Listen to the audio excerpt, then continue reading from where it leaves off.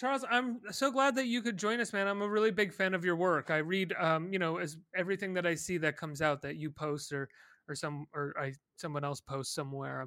I like your taste and I like your work a lot. Well, thank you very much. I really appreciate that. It's I think when you write predominantly for an online audience, it often feels kind of like you're just flinging your work into an abyss, and so it's always a relief to hear that people are out there reading it. Actually, Yeah. I mean, I totally know what you mean. I do, or I have done a lot online writing. It can just feel right, like nobody's ever going to look at this. Like, I sent this to my editor and they published it, but like, is it really happening? Like, it's really hard to say. Because I hosted thousands of video interviews with Oh like my God. famous people online, and people would be like, "That was great, Ricky," and mentally, every one of them, I would be like, "Who the fuck cares? No one's gonna see it." Within seconds, meant I could not accept the fact that anybody would actually ever see it. I try to spend more time working than having those thoughts, which I do, and so that's why, as long as you're in the process of completing one of these assignments, you can't be dwelling on people not reading the assignments. I was actually I think you can leave season 2. There's a long thing about AOL Blast.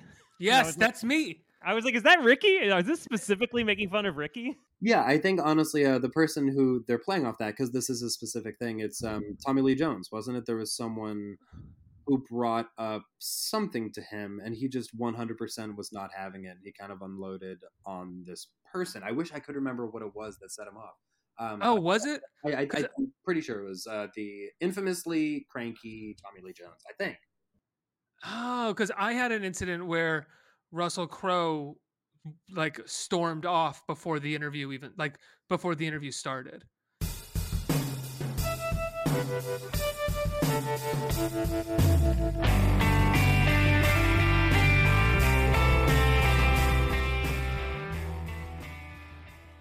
It's like, in The Wizard of Oz, when Dorothy meets the Scarecrow and they do that little dance at that crossroads and they think about going all those directions, then they end up going in that one direction. I mean, all those other directions, just because they thought about it, became separate realities. I mean, they just went on from there and lived the rest of their life. One time I had lunch with Tolstoy. Another time I was a roadie for Frank Zappa.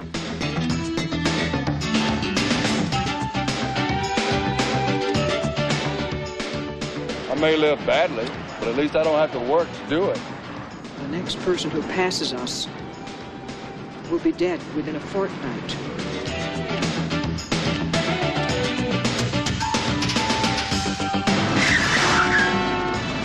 Hey, what the hell? Yourself? Oh, yeah. You know me. I've been keeping up with my JFK assassination theories, Oh, really? Yeah. Welcome to 30 Years Later. I'm your host, Ricky Camilleri. This is your co-host, Chris Chafin. Chris, say hello the way that you always say hello, because this is how I always intro you. I don't know what that's supposed to mean, Ricky. The way you're saying I do it not the same. Way you always do it. That's not the way you do it. Hey, everybody. This week we are talking about a bona fide classic in the same way that we talked about a bona fide classic last week, but a very different kind. We're talking about Richard Linklater's many call it his debut film. It's actually not his debut film. I believe he had a feature-length movie before this that just didn't get much attention or distribution that you can find on YouTube. I don't remember the name of it, but it's called Slacker. It premiered at the Sundance Film Festival, I believe, and then premiered in theaters in July 5th of 1991. We're about a week behind the 8 ball on this one, but that's because we wanted to talk about it because it looked like nothing else there was anything good to talk about, and we're tired of talking about bad movies when we're out of good movies to talk about. And we're joined today. We're very lucky to be joined by Charles Bramesco, a fantastic writer that you can find online, who wrote a piece. He's actually the reason we're doing this episode, because he wrote a piece called Slacker 30 Years Later, or I believe called something along those lines. Right, Charles? Sorry. Yeah, that was the gist was anniversary piece, looking at this 30 years and how certain aspects of it have, we see them in new lights based on the developments of the past 30 years. And because I have a Google alert for 30 Years Later to see if anyone's talking about our podcast, they're not. I saw Charles's piece. No, I saw Charles's piece because I follow him on Twitter, and it reminded me that we should talk about this movie, and why not have Charles on the talk? So, Charles, thanks so much for being here. I'm really pleased to come on here. This is a great movie to talk about. I'm curious, what did you guys talk about last week? We talked about Point Break last week. Point Break, Oh yeah. my God, love Point Break. Love I Point know. Break. Slacker. Slacker is really the Point and Break of films in Austin, where you just wander around and talk to people for 90 minutes. You know, that people are always saying that about the movie. Yeah, It's yeah. true. No, I'm always saying this, and it's a very natural segue into today's show. So let's talk about first time we've seen this movie. I feel like I'd seen it a few times here and there, and almost like peripherally, until really sitting down to watch it the other night. It didn't feel like the first time I'd seen it because I could recognize bits and pieces of it, but it felt like the first time I had really sat myself down to watch it from beginning to end, without stopping or without being high or drunk in college. What about you It guys? is actually a pretty great background movie. In all honesty, I think it's the sort of thing where like you could feasibly put it on, project it against a wall at a party, and people are like, "Sick movie, great visual for the to have on in the background." But it's also, if you're going to pay full attention to it, it is quite good. You'll find. I love used to this do that movie a lot. with Barry Lyndon in college. I would put on Barry Lyndon Did in the people go for background. that? Were they into it? I didn't really ask anybody, so probably not. You But didn't need to know. I was into it. I did see this in college for the first time. Pretty sure. Like in a theater, or you rented it, or watched it in the dorm room? Gotten this on DVD from the university library, because that is how I did most of my movie watching at the time during college. They had a huge log of DVDs, and there was a very friendly guy, weird guy, very short, had a long ponytail, and an incredibly high, reedy voice, like Abraham Lincoln on helium. And he was very seductive, And he was like, "Have you seen Slacker? I'm in it."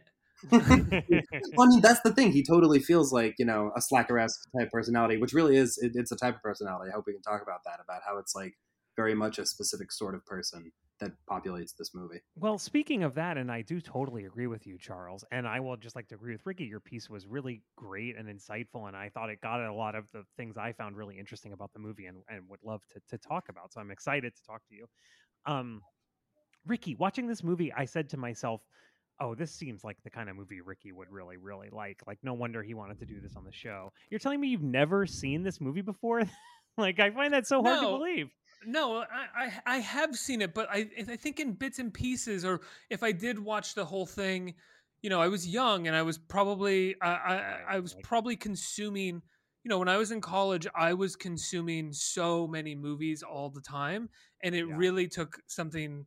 It often took something that was like really provocative, both aesthetically or within the content, to kind of break through. Whereas like I probably watched Slacker and was like, oh, this is really cool, and I like Richard Linklater a lot, but I'm on a Fassbender kick right now. Like that was probably what happened to me in college. Whereas now, like I can sit down and watch it and just sort of, I don't know, see it. It feels like I'm not watching it for the first time, but seeing it with different, older eyes. Well, yeah, I mean, like to me, it seemed like a movie you would really like. So, did you like it? I mean, if you're saying I love it, serious adult watch of Slacker. Oh, I absolutely love this movie. My only hard time with it though is that like I've in the past couple of years, I've rewatched a fair amount of Linklater, and my problem with Linklater is that when it comes to his good movies, every time I watch one of them, I'm like, oh, this is my favorite Rick Linklater movie. And that happened with Slacker last night, where I was like, oh, I think this is actually my favorite Rick Linklater movie. But like forgetting that every time I watch Everybody Wants Some, I'm immediately like, oh, this might just be one of my favorite movies. But I love all of his movies. And one of the things that I really liked about this was having seen all of his work, it's all in this movie. I felt the same way. Yeah, definitely. Like Waking Life, for example. I was like, I had never seen this movie before, although I had seen lots of his other films. And I was like, oh, so Waking Life is just this exact movie, but it's a cartoon and he's dead, But like, other than that, it's almost exactly the same. But Waking Life, I mean, Dazed and Confused, the way Dazed and Confused flows between characters and scenarios, and the way that and Waking Life is sort of a spiritual sequel to Slacker, and then even the way that you can just see him developing so many techniques that he'll use in all of his movies. And then even the way he talks at the top of the movie, his introduction to what the movie's going to be, like basically telling the audience exactly what's going to happen in the movie, which is so smart. I hear Ethan Hawke in Before Sunrise. Like they just sort of talk alike and behave in a or like Ethan Hawke was doing an impression of Richard Linklater in Before Sunrise. It just all feels very much a piece of Linklater's entire body of work, which is it's pretty hard to do for a filmmaker. I think the through line here is his kind of unquenchable sense of intellectual curiosity, that he's someone who is really willing to listen to anyone speak at length about a topic of their interest. We see that in Waking Life, which is really, made up of all these sort of tangents. But even, something like Bernie, the way it opens with him making this very methodical, careful explanation of mortician techniques.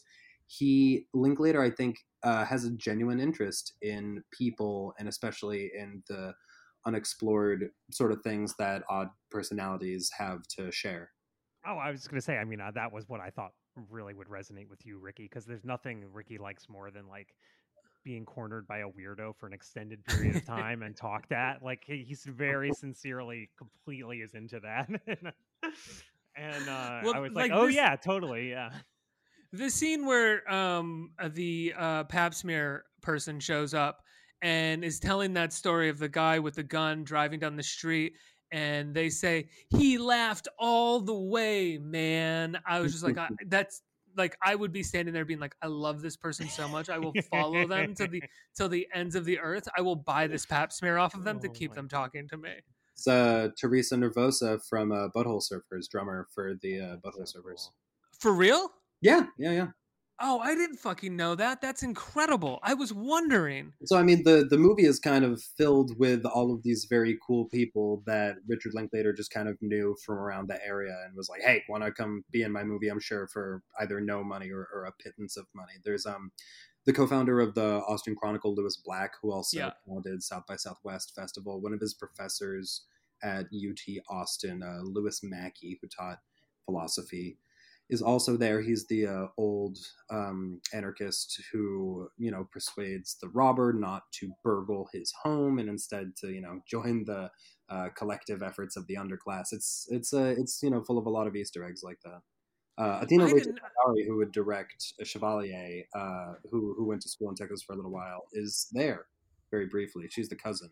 I mean, it very much has the feel of that, like, if you've ever been part of the creative scene in a city, it's just like all your weird friends, and like some of them are in the Butthole Surfers and some of them are just like weirdos, but it's like they're just all they very much seem like they were all part of the same clique, in a certain way. Do you think that there was like people who were part of that clique but didn't make it in the movie and were pissed off at Richard Linklater for? So it's like everybody seems like you're putting everybody in the movie, Rick. I don't know. Is there a part for me? Martin Scorsese. He's like, "Where's my Irishman role? Where are we on that?" Yeah.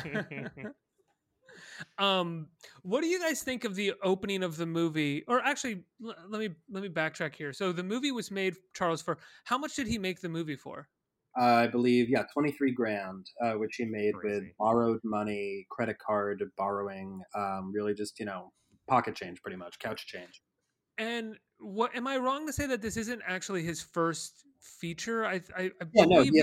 He had made a film, which I think believe it even more experimental than this one, called It's Impossible to Learn to Plow by Reading Books, which has the same sort of like bare bones non-plot about a guy who really just goes on a walkabout.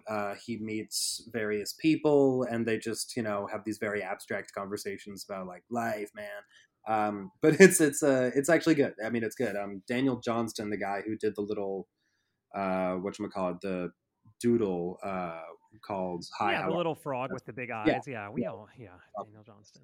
He's in it. Another sort of, cool dude that he knew. But so, by this point, he had the technical skills to make a film in the way that we see here, which is defined a lot by loose improvisation, but not, sloppiness, by constant motion, but not aimlessness.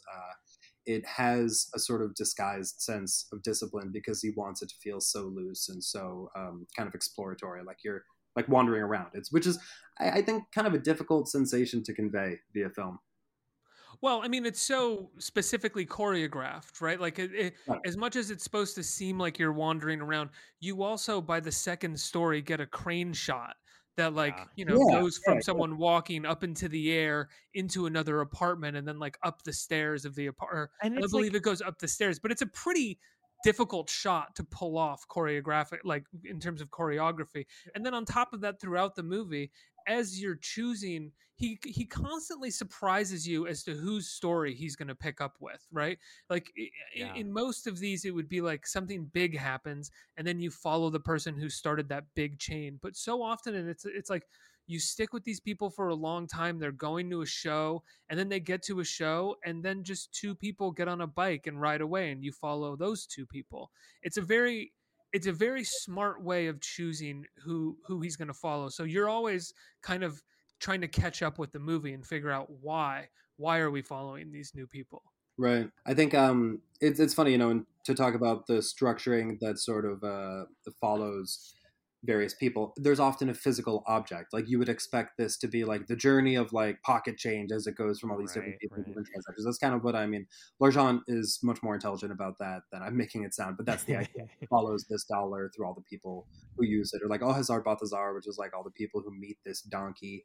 And the way that Linklater is able to do it without any sort of structuring mechanism like that. Like he puts his trust in the audience that it's not, the story of this thing that's informed by all these people that go through it. It is literally just the collective of people and the sum of their personalities, which goes to, creating a profile for this area, like which was a scene with a lucid sense of identity. It was like a cool place to be. And you really feel why that was watching the movie. And now Linklater was a Sundance Lab guy, right? Did he make this at the Sundance Lab, or was this a part of his, like what he was working on there, or was his Sundance experience following Slacker? This, I think, was made in the most independent sense of all. There was no, I don't think, cooperation with Sundance on this one, at least. Although I don't know, maybe, but not to my knowledge. No, I think it was really like completely off the industry grid. It did play at Sundance. Yeah, it was like one of the first big Sundance movies, I think, in Right. some respects. Like in terms of the '90s being defined by like Sundance independent film, it's like Slacker, Reservoir Dogs, and then so on and so forth after that. Yeah, I mean, speaking relatively to how small the budget was, it was a huge hit. I mean, it made $1.2 million, which like when you spend $23,000 making, it's like you're printing money. So I mean, it is honestly like inspirational to think about, because like making $1.2 million even in 1991, it's like a dismal failure, right? But if you made the movie yourself for $23,000 and it's exactly the movie you wanted to make, like that's such an amazing result. It's amazing that something like that is possible. Do you know what I mean? Like in the most literal sense, I find it inspirational. Like it is inspiring to me. Makes me very nostalgic for the audiences of the 90s, that there were enough people who were vibrating on this wavelength and like wanted to see this movie and probably see it again, like with friends or whatever. I just feel like I don't want to think about how things would play out if this had happened in the present day. It would be a genre film today, right? That's the only way you could make your money back, is if you do like a $23,000 for a Paranormal Activity. I just don't see large audiences being like, let's go to the cinema to see this movie, because I'm curious what a kid did with $23,000. You'd have to be like, how did they do a ghost story with $23,000? How are they going to give us are they going to be able to sort of give us the thrills that a $5 million movie would for $23,000? There's more of like a stakes gamble thing rather than just, I'm curious. You know what I'll say is a movie like Tangerine, I think, is not that far removed from something like this, because there's an element of like, you can't forget that a movie like this is absolutely at the cutting edge of what is like the coolest and most interesting stuff going on in the entire world. And so, in a certain sense, and I think, Tangerine had kind of a similar, I mean, not only was it a very cheap movie, but it was telling a story that was like really resonated with people like at that exact moment. It was like very keyed into what was going on in the culture and in people's minds. And this has got that same kind of thing. I mean, this is a little bit more like overtly like a cool thing. I know Tangerine is not like trying to be cool necessarily, but like it was. Do you know what I mean? I mean, that's like a cool movie. Yeah, I mean, it's the true independent cinema, and I think especially when you look at Gen X, people responded to that. There were like generational ideals that were held by a lot of people, and especially people who wanted to like consider themselves cool and informed, and so this became a thing to see, to be at the cusp of that. kind of cultural moment, which has now pretty firmly passed us by. You watch this, you feel the 30 years because there is no sense of collective cultural and philosophical identity like the one posited by this movie in millennials. I'm a millennial. No, I completely agree with you, Charles. And that was the feeling that I had throughout the majority of the movie, was that what Austin is like now. And not even just what Austin is like now, but what these small cities and cool artistic towns are kind of feel like now, or even a city like New York. New York feels like now. It doesn't. These communities or these pockets where just weirdos can kind of exist or coexist around each other, making sporadic amounts of money and still being able to believe in their philosophical ideas, doesn't feel like a reality anymore. And I think that no city shows that. It feels like a relic of a bygone age. But I mean, it made me nostalgic for living in Brooklyn in 2009 to 2011. And I do wonder if it's not just like that I'm old. Do you know what I mean? Maybe there are still 23-year-olds that are living like this, and it's just so far outside of my experience. Although I do think there would be crucial differences between then and now. But I do think there are like people in Bushwick that are like trying to have a feminist clothing label or something. Do you know what I mean? Yeah, you're right. My only experience with young people, or like, people that are like 23, is like the kid on TikTok who was like, I live in an entrepreneur house. There's 12 of us, there's 12 of us sharing a house that's $18,000. And like, we all 5 of us in a room. Like, that's like my experience. And like watching Slacker was just kind of like, oh my God, like these people lived in a house, not because they were like trying to be entrepreneurs or sell an app or like, make as much money as possible, but because they didn't really buy into the system as much as you want to, someone could say that that's cliche or bullshit, but so much of these characters are defined, their ideas and their philosophies are defined by being against the capitalist system in some way. Yeah, I mean, the economic aspect is the whole thing, because if we look at these, sociological shifts in Brooklyn, in Austin, wherever, it's all from rising rents. As soon as you make somewhere expensive, cool people can't live there anymore. And so the culture that they bring with them will shift elsewhere. I think that's or cool people that can't just be defined by being, right? Instead of being defined by their work. Well, this is something I think about a lot, Ricky, and it's basically what you were just saying, which is that in previous generations, this type of person had a kind of like core level rejection of capitalist culture. And for like as much as everybody talks about how they reject capitalism these days, like all day on Twitter, I really feel like there's a lot more of an acceptance of capitalism. Like everybody's trying to sell something, or even if you have like an OnlyFans, right? Do you know what I mean? Like that everybody is constantly trying to make money all the time. Whereas in 1991, that was just not really done. And it was extremely uncool to be thinking about how to make money or how to monetize the weird thing you were doing. It's like you were just doing it, Right. I'm against capitalism, but did you hear how Loki is gender fluid? I'm against capitalism and read about it in my Substack, which is $5.99 a month. And like, This was, I mean, especially, so what we're talking about, this kind of lends itself to a certain lifestyle, because the people who have managed to carve out this sense of independence for themselves, they also like kind of live in shambles and they live on ramen.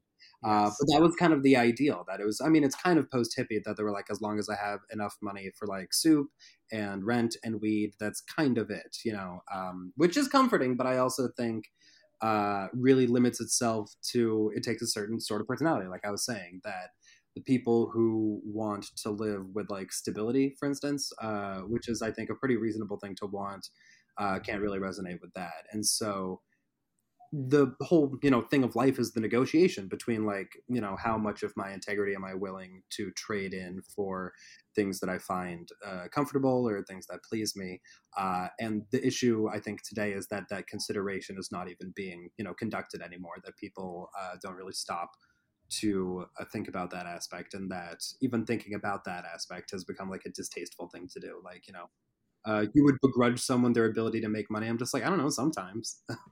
Yeah, like sometimes, yeah, for sure. Like there's well, just what you were saying. I mean, there's there's a great story about Del Close, who's like the founder of improv or whatever. And I forget whose story this is, so that's kind of a knock on me, and I apologize. But basically, they were saying they interviewed Del Close when they were just a teen or something, and he's telling all these stories about all these famous people that he knows and projects he's worked on, but they're the whole time the interview's happening, they're sitting in this house in Chicago where like the windows are broken out, and like it's winter and it's like 0 degrees and like the wind is coming in, and he's living in this like absolute shambles, like you were saying, like squalor.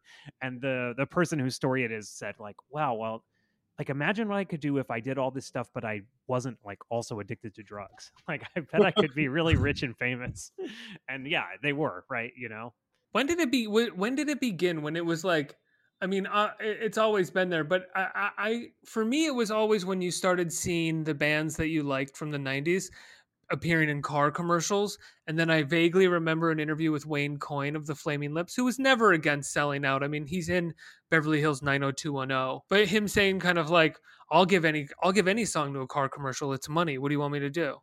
And then it just seemed like, in my recollection, it was just like after that, everybody started doing it. Like it just wasn't even a thing anymore to think about it. Well, you I know? think The nuance that I try to append to this is that if people are just like, I am going to do this, sort of ethically dubious thing to get money, I'm just like, all right, but what is that money being used for? Because if that is being used to continually finance your own intensely uncommercial, unprofitable work, I kind of get that. Like, sure, right, yeah. What thing of like Steven Soderbergh, I believe, like takes markup jobs. Like he does script doctor stuff so that he can continue making his own movies the way that he wants to. There are other people. What? Wait, Steven Soderbergh still does script doctor jobs?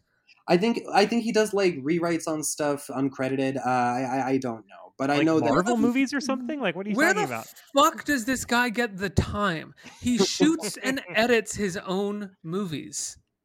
Well, I mean, the way he shoots and edits them, it takes like, I think what he bragged, he was like on a long day's train ride, he edited the entirety of High Flying Bird. Isn't that right? It was like 6 hours flat on like a New York to somewhere else train. I don't know.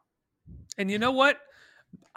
It's a tangent, but my problem with No Sudden Move and High Flying Bird is that as great as some moments are, the bulk of it feels like someone who's just trying to get through the day. It doesn't. They don't really have any sort of. They just don't feel like there's anything being pushed or aesthetically challenged outside of one idea, right? Like No Sudden Move, the one idea was we're going to shoot this with a warped lens. Okay, great. But can you also maybe get Matt Damon to get through his monologue without flubbing it? Like that'd be pretty great too. We could get a performance out of him.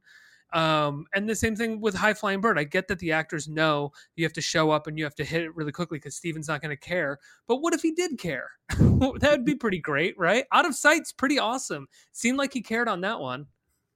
I think he has showed up for everything except Laundromat. That was the only one that I saw where I was like, this feels kind of slapdash rush job.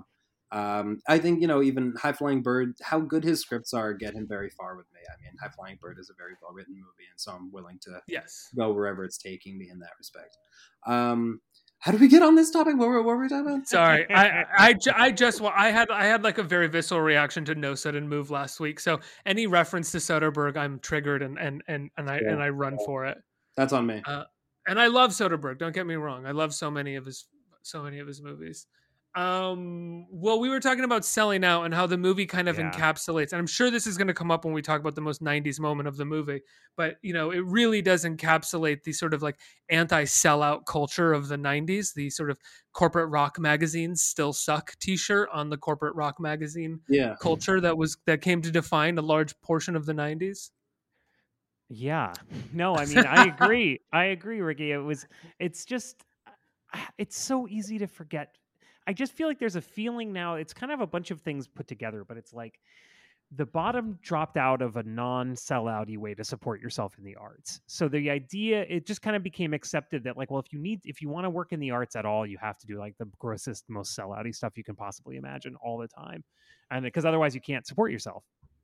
So it became very accepted to do that kind of thing. And then I also just think there's an idea that like there is, the taxation system in America is so fucked up. There's so much money floating around. It just seems like so easy to get rich if you do, if you just like sell out a little bit or whatever. And it just seems like everybody, like nobody can get mad at anybody for just trying to grab a bunch of money out of the air. Do you know what I mean?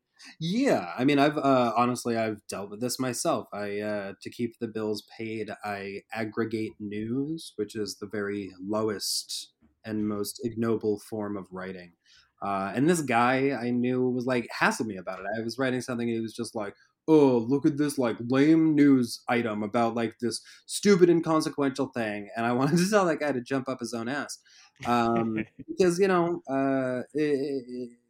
got to eat, you got to put food on the table, and got to keep the lights on. But I think it's when you start not needing the money and just doing things to have more money. What did I saw something where it was another, like, it was a song that was licensed for a commercial from a band I really care about, and I don't remember. But I do remember thinking to myself, I said, I don't know what would be more depressing, them needing the money, because I feel like it was a relatively successful group that has been around for a while. I'm like, I don't know what would be more sad, for them to still be needing money, or for them to not need the money and to just have done this. Right. Yeah. Well, it's like these every creative person has become a tiny corporation, and the only metric of success is increased revenue, Yeah. I always get, and I think there was like a Bill Hicks, speaking of Austin, but I think there was like a Bill Hicks bit about Jay Leno shilling for Doritos back in the day. Yeah. And I always think of that bit when I see like Jimmy Fallon doing like a Citibank commercial, or like LeBron doing like a Citi.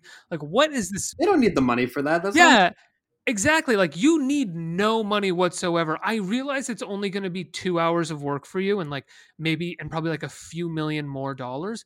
But what the fuck are you doing? You're gonna shill for a bank? At least Jay Leno did it for snacks.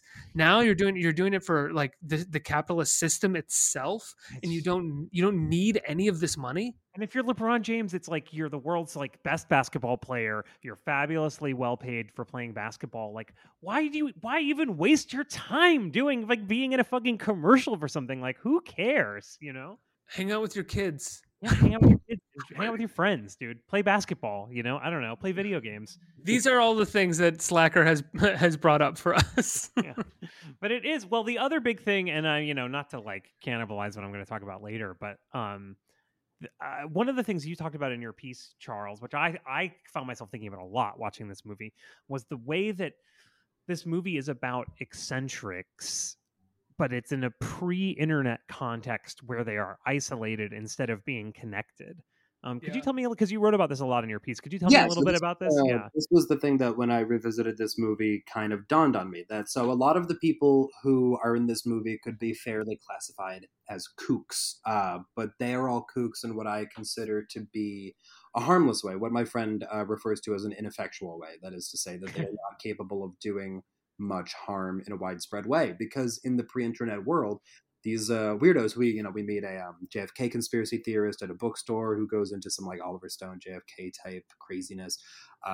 There's a guy who is convinced that UFOs are real and that we have all been on the moon since the 50s, and these both those two seem like odd things to be into, peccadillos perhaps, but that guy rules when he says bye to the person who doesn't want to talk to him anymore, and he's like, I'll just hang out here, look around. Like he's got to keep watch on this house. I love that. Oh yeah. Everyone's doing their own thing. Like, no one is bothered by people leaving them or the camera leaving them. They're like, I'll get back to what I'm doing. But my point was that these people in the 90s, it was just a kooky thing that you would talk about with your friends when you were in physical spaces, making contact with other human beings, which I cannot emphasize the importance of that enough, because we draw a contrast with the world of today, in which the isolation of the internet kind of lends itself, it engenders weird mutated behaviors like this. You believe things about JFK, so you go Googling, and then you learn weirder things, and then next thing you know, you're a QAnon person. And you're connecting with other people that have similar beliefs than you, and you're reinforcing each other and driving each other to be more extreme. And then even in a lot of cases, like, corporations are marketing things at you via your extreme beliefs, and like, no, I mean, internet was a big mistake. Clearly. there's also the idea like interacting within physical spaces. It's like someone with crazy ideas or kook ideas, as you said, when they approach someone in a personal space, it's actually a but usually, as this movie shows, it's a much more calm, pleasant interaction, even if the person is kind of a kook. Like you listen to a kook for a few minutes, you let them get it out of their system, and then you kind of walk away. What does it matter? You know, And just it's give like, them the space and the time. But as soon as that kook posts something online, everybody immediately is like, you fucking idiot. You're a fucking dumbass piece of shit. How could you fucking believe this? And then that person gets radicalized and finds that other community that is just going to allow them to talk. The human brain was not meant to be aware of this many different people's opinions. We were not meant to know about this many things. Yes, no, and I just think, and I also think, Ricky, you're right. This thing about being in the personal space with other people, it's like, it makes the kook be more concerned. Like they don't want to scare you off with like acting weird, like because they really want to tell you the crazy thing that they have to tell you. So a lot of times they're actually like very weirdly polite, you know, which is a big contrast to the way these people behave on the internet, you know. What were you going to say, Charles? Oh, no, just that I think like the simple fact of having to learn how to be around other people went so far, you know, like having contact with human beings keeps a person from developing weird, aberrant behavior. And like the only way to share your beliefs with another person in this world was to be with other people in physical space. Do you know what I mean? And that brings with it a whole bunch of like societal restrictions and behavioral restrictions. And, you know, like you have to kind of on some level be a normal person in order to even ever discuss these things with someone. You know? There's also the sense like during the movie, the guy that we just talked about who believes that, you know, we've already landed on Mars, and he's just talking a mile a minute, and they're all, you know, kooky opinions and hilarious. And he follows the guy home, walking with him, and then says he'll stand outside, and or maybe it's, you know, it's the guy's friend's house that he follows him or something too. And he says, "I'm just gonna stand out here," and the guy goes, "Okay, no problem, man." And then like he goes inside. I just imagine that, like, if someone were to do that now, even myself, I'd be like, no, get the fuck away from my house. All right. Like, get out of here.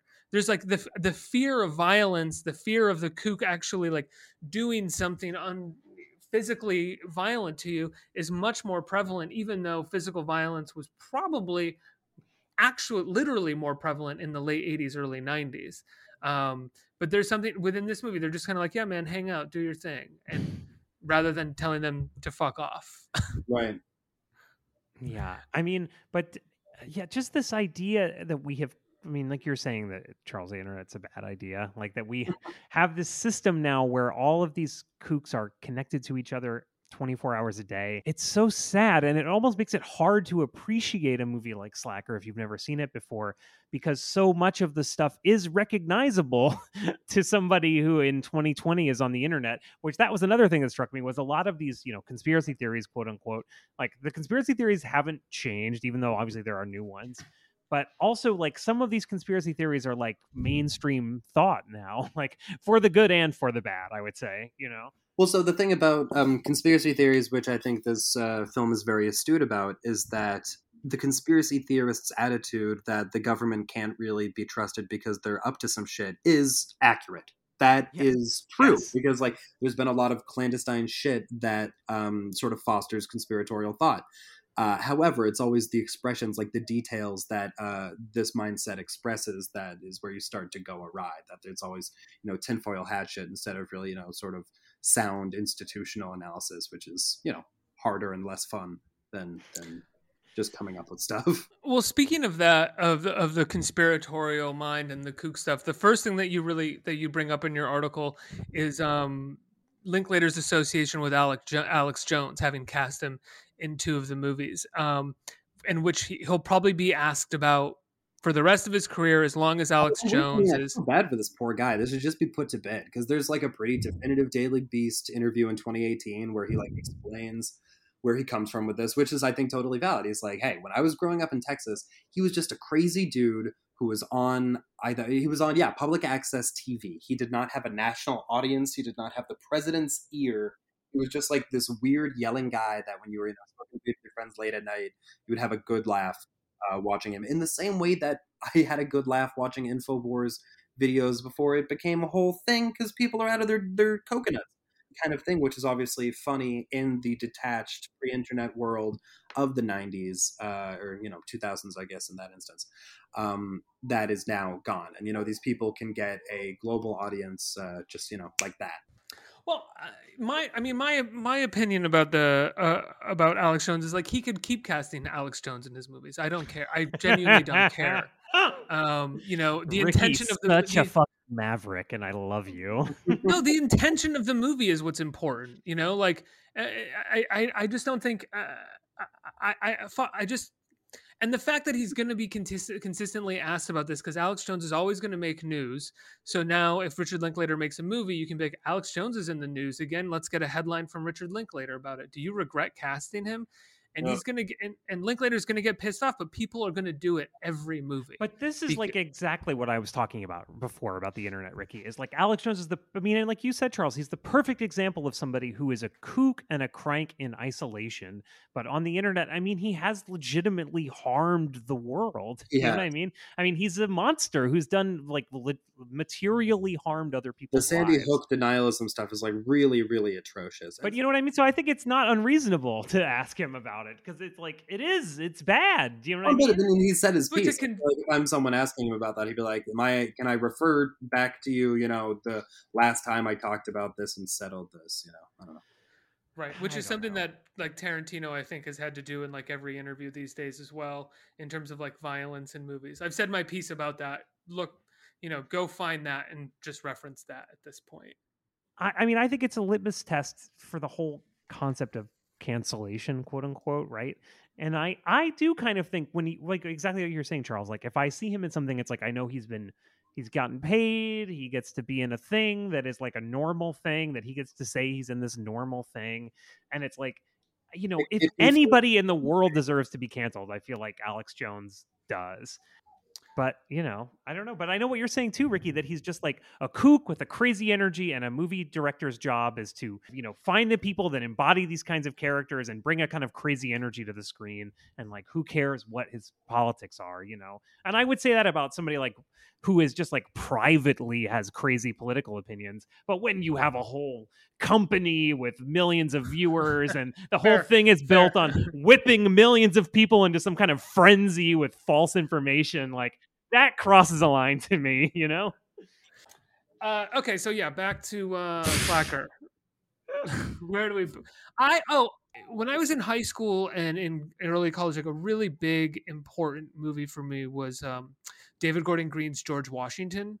I really loved that film, and there was something about Slacker that really reminded me of it, in the sense that just technically I could imagine David Gordon Green watching Slacker and being like, okay, how do I do a version of this movie where, like, because David Gordon Green had said, like, I needed to make something where if I lost a scene or the film, it didn't really matter.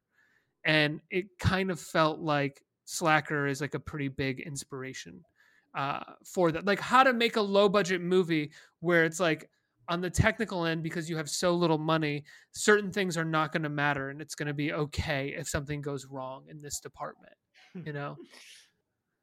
He makes I guess you could call them like hangout movies, which are really attached to their time and place. Dazed and Confused obviously being the sort of spiritual successor to Slacker, because it's about cool scene, cool people, cold beers, good times, which I think is something that so many people try so hard to emulate. Or even the Before trilogy, also this kind of thing. What if we follow these two people around, which there's such a beautiful simplicity to his movies that only works because he's such a gifted writer of dialogue. Yeah, I don't know if any of his movies that really hinge on plot end up working. Maybe Scanner Darkly, but that movie's actually personally never worked well. Really, never worked for me. All the movies of his that I like are what you would refer to, as hangout movies. I mean, the anomaly, I guess, maybe the exception that proves the rule, School of Rock, which is a very conventionally structured, plot-driven Hollywood movie, and also amazing and the best thing ever, obviously. Never seen it. What? I know, I've never seen School of Rock. Are you fucking kidding me, Ricky? You've never seen School of Rock? I know. I just haven't seen it. I just haven't. I just haven't seen it. I mean, you got to rectify that at your earliest possible convenience. It's just a fun whatever movie, Mike I've always White thought is it in looked it. fun. There You was know, no reason. And I love Mike White. Oh yeah, he's great. So let's do our final questions here. Great. Charles, I emailed them to you literally 5 minutes before we started, so you might not have seen them. And for that I apologize. But we have 3 questions that we ask at the end of every episode. The first one is very simply, what was your favorite part of the movie? My favorite part is the end. I talk about this a little bit in the piece I wrote, but the end is kind of transcendent, where there's we shift to, I believe, 8mm Super 8 photography, sped up, played at I think like 1.25 time, and it's just this group of friends, like they take a car, they go out, walk into nature, run up to the top of this sort of precipice type, I don't know, cliff area, and they hang out there and they show a couple of symbolically significant books, and then they toss the camera over the cliff and it goes spinning and spinning and spinning, and then we cut to black. And it's just so perfect. It's like a little taste of oblivion to end the movie, which I find poetic, and the way it happens, it's also funny and exciting, and it's really charged with the ephemeral energy of youth. It's about how all this stuff is too good to last, which I think is just the perfect way to end the movie. And that really reminded me of Boyhood. Just going back to this idea that like there's this through line through all of his movies, and it's all in Slacker for me. But that reminded me of the end of Boyhood, where he goes out into nature with that girl, and they take mushrooms, and he starts talking about Right. time. It just felt like that spirit of that moment of life. They're similar ages, and it's a similar experience. Chris, what was your favorite part? Well, we've kind of been talking about this, but this is kind of also a cop-out answer. But I like the courage and the sort of like cockiness that this movie has in the way that it is, a plotless series of conversations that share some kind of like emotional resonance in a certain way, or kind of vibe at a similar level. That was a very 90s thing. That was, I mean, and so it's kind of also the most 90s thing. It was like, movies like, whatever, Clerks, Barcelona, Quentin Tarantino movies, right? I mean, there was this idea that you could make a movie like this, but I think this movie like predates almost all of those movies. And I would say it's more plotless than almost all of them too. So like, I really enjoyed that. I really, really enjoyed that. I thought it was like, and it has a lot to do with the people being interesting and, the 90s being this particular moment, but like, I thought that was really well done. My favorite part is the guy who just got out of prison, who you don't find out that he just got out of prison until his last line. Just like he jumps in the back of the car from the guys who've just taken the muffler or whatever from the garage, or from the dump, and he's talking about just having gotten back from a funeral, and they're like, "Sorry, man." He's like, "I'm not. They should leave him to rot. He was my stepdad." I love that character so much. I love his look. He's so specific to the 90s. Like, I could have, like, if I knew that guy, I could have built an entire noir around him. Like, he could have been a henchman, or maybe even the lead villain in a noir movie. God. But then he's just like, and then they pull up to the cafe, and he goes, hey, he aggressively bums 2 cigarettes off of somebody, but says he's bumming 1, but he takes 2 out of the pack. And then he gets asked about whether or not he works, and he delivers this beautiful monologue about, like, not working, and you're a slave to the system if you do work. And then he goes into a store, and some guy's like, hey, do you want to take my spot? And he starts playing Double Dragon or something, and that's the end of his story. And it's just a beautiful, like he's a really aggressive and possible scumbag, but the movie does not treat him as such, and even lets you know at the end that this guy just got out of fucking prison.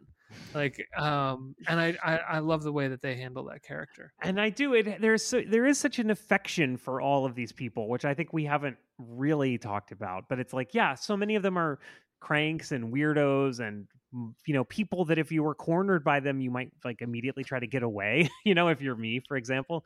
But like the movie is very, very sympathetic to them, and just even when they are like possibly a real scumbag, it's like, oh, and then they just went and played video games for a while. Like, it's just very like humanizing, So the next question that we ask is, what is the most 90s thing about this movie? Which, like every episode we do, is really the gist of the entire episode, everything that we've talked about. I think especially with Slacker. But for you, There's go ahead, one Charles. that we haven't gotten into that I think would fit really well with this, which sums up the whole type deal, which is I don't remember who it is, but it's the Brian Eno the card that they give off. What is Oh, it? the oblique strategies. Oblique strategies. That's right, where it says that withdrawing and disgust is not the same thing as apathy. I mean, that is the spirit of the '90s counterculture distilled down to a single phrase, and then it shows up right there in the movie, which is just so perfect. And I mean, did you have a sense, because you wrote about this in the piece a little bit too, like what is the interplay in your mind between like this movie creating that culture and this movie being a product of that culture? I think that's a chicken and egg scenario. I think that the culture existed and this movie was made that sort of crystallized it for a lot of people who might not have necessarily been in Austin, or for a lot of the people who were maybe younger and on the outside looking in from this kind of lifestyle and wanted to be part of it. But I don't think it's as simple as one being the cause of the other. I think in terms of that sort of withdrawing and disgust is not what's the quote again, Charles? Withdrawing and disgust is not the same thing as apathy. Right. And that being this sort of sense of the 90s, when we talk about these movies, especially at this point in 1991, and this sort of like what came first, this movie or the culture that came after it, like, Nevermind is being released this year. There is the sort of famous changeover that's going to happen from hair metal to grunge. Forgive me, really, for even bringing that up. I just didn't have a better example. But we forget that we always think of the '90s as Clinton, but like this is the 11th year of a Republican administration in this country, and the war, and Just Say No, and all of this shit that's going on. And so the Gulf War and imagine if John McCain had won after George W. Bush, like what it would have felt like in 2011. It would have been I mean, I can't imagine it would have been like this, because the economy is just a completely different beast. But like the withdrawing and disgust at this point feels pretty much like the only option for a lot of people after 11 years of Reagan. Yeah, the whole Reagan thing, and the whole thing about the Reagan culture wasn't just that he kept winning the presidency. It was that he was so popular with so many people. He was winning in fucking historical landslides. Yeah, I know. It was like, this is what America is, right? The other it's stuff. a very alienating feeling. I think if you're like not a Reaganite, and in fact, if Reagan represents everything you hate in the world, and you feel like you're living in Reagan's America, you kind of see where all this comes from. Of course, you want to get out of all of this.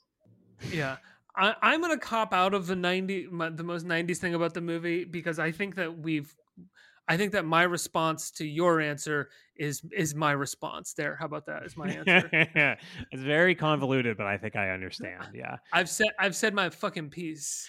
Yeah, no, I think the same thing. Like, I think to me, the most 90s thing about it is something we've been talking about, which is just the idea of the counterculture rejecting capitalism in this way, and also this idea of like eccentrics being isolated people and not like extremely online people.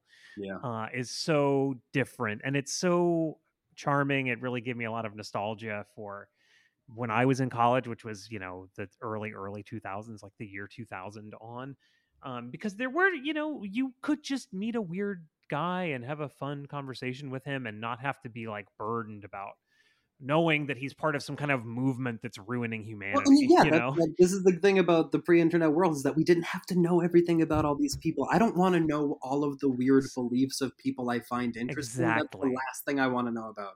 I just want to have a fun conversation with you for 15 minutes and then never think about you again. Can we not just do that? Can we not just have that? I want it so hard. Yeah, want it so bad you can taste it. I want it so bad I can taste it. Yeah, like fucking Patrick Swayze. What do you think? So this is another thing we always talk about, Charles.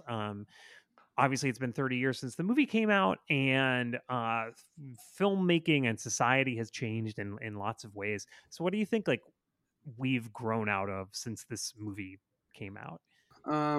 So much of it. The things that we've grown out of. Well, there's the man who owns all the TV sets. I don't know how he's he has lots of iPads now, I guess. I don't know. Yeah, there is a lot of, actually, I mean, to get into it, analog technology fetishism, like people owning radios and people owning vintage TVs and like people owning record players, and the idea that having this kind of gear was a way of defining yourself, of defining your interests. Video cassettes. Yeah, no, there's a Video cassettes, moment in the yeah. movie where somebody says, I forget even what they're talking about, but they're talking about some kind of culture, and they say like, "Oh, this is a rare." I think it's a book. They're like, "Oh, this is a rare book," and like the idea of that is just so gone. Like that used to be something that had so much cachet and was literally meaningful. Like there were things it was hard to find, and if you were the kind of person that found it, it was like important, you know. But like Yeah. that does not exist anymore in any way, shape, or form. I feel like something that we've grown out of, and I could be wrong on this, is the length at which the woman allows the JFK conspiracy theorist to talk to her in the bookstore It's a very is good just point. it's just would not happen. I mean, my girlfriend won't even listen to me talk about Blu-rays for that long, let alone a stranger listening to me talk about the JFK conspiracy. They live together, for God's sakes. Yeah. You know? It's very much a, I'm going to go over here situation now. It's just like you just all of a sudden notice she's been checking her phone like for 5 minutes and not looking at you. Like, but I just got Nightmare Alley. It's amazing. But yeah, I mean that's the only thing. That's a cop out answer. But I do feel like there's like other people would start surrounding this conversation and being like, "Are you okay? Are you okay? Is everything okay?" There's just like a greater awareness of the of a person's vulnerability in a public space now. I don't know if that's a correct awareness or if it's something that if it's based off of fear, but I do think from my perspective, which is probably wrong, there does feel to be like I said, a greater awareness of people's vulnerability in public spaces, especially when it comes to kooky men. yes. Rightfully aware. Yeah. Kooky is maybe a like very sanitizing way of yeah. putting it. Yeah. I was gonna say. Yeah, I mean, I didn't really know how else because he doesn't actually do anything wrong. He doesn't follow her or anything. He just kind of has a weird energy, which used to be allowed, to have a weird energy.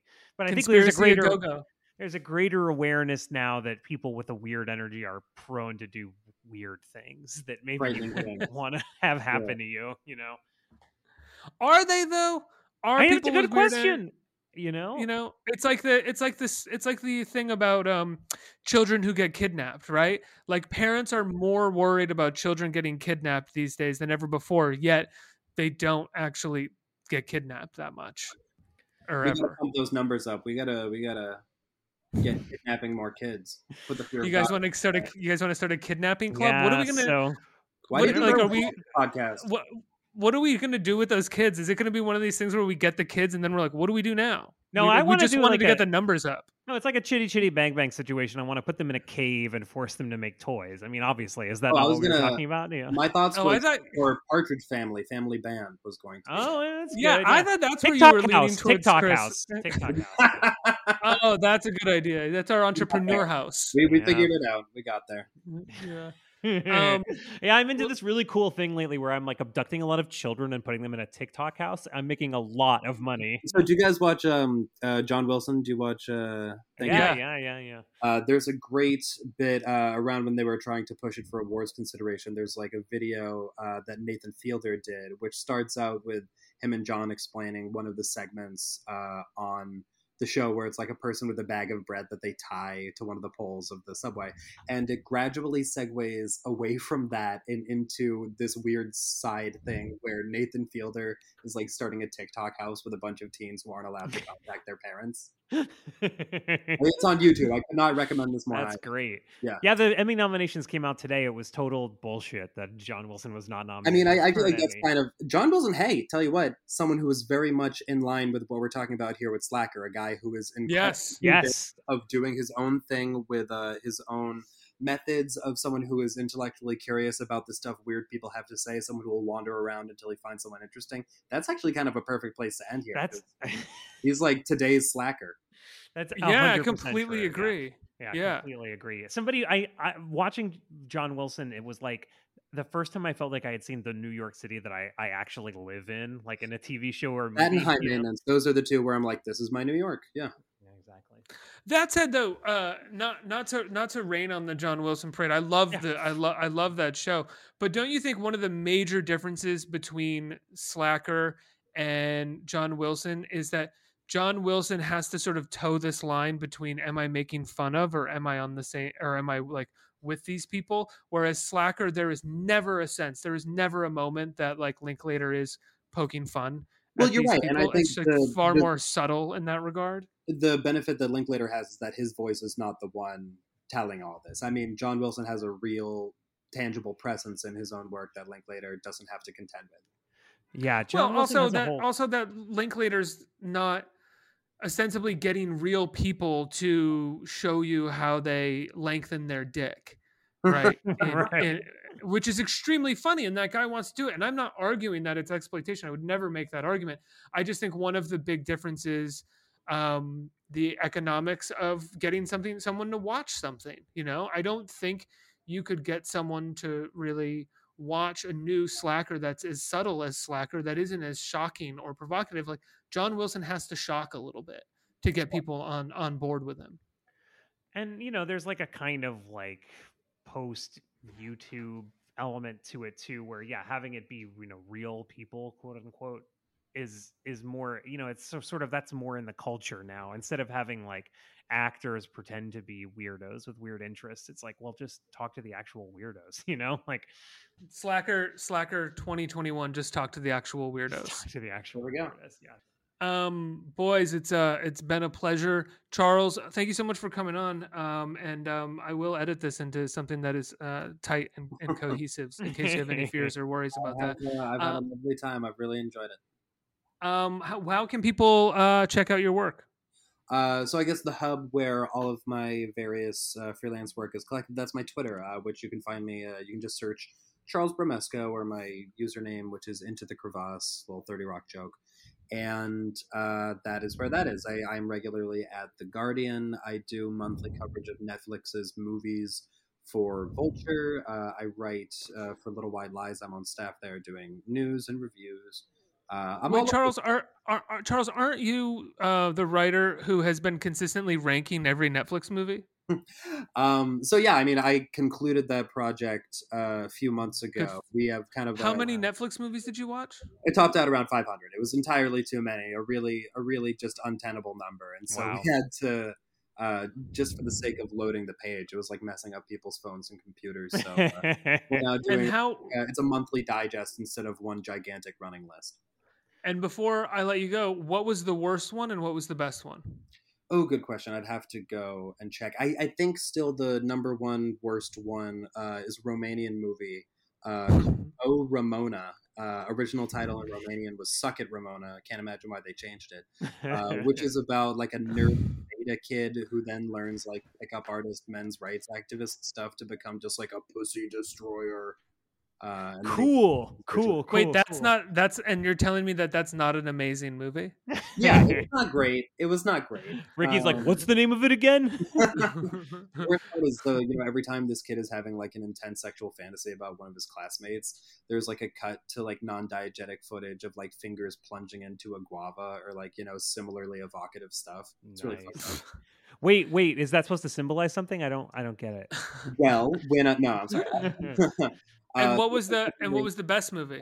I think number one ranked one, I believe, is Other Side of the Wind, the Orson Welles movie that they facilitated the completion of and that they released themselves. I mean, you watch that, you're like, yeah, this guy was a god on earth. He was dialed in. He heard things that no one else could hear. It's pretty incredible work. Well, Charles, thank you so much for being here, man. We'll talk to you soon. Yeah, it's been a lot of fun. I hope to come back sometime. Thanks. Would love to have you. Thanks, guys. Bye. Bye.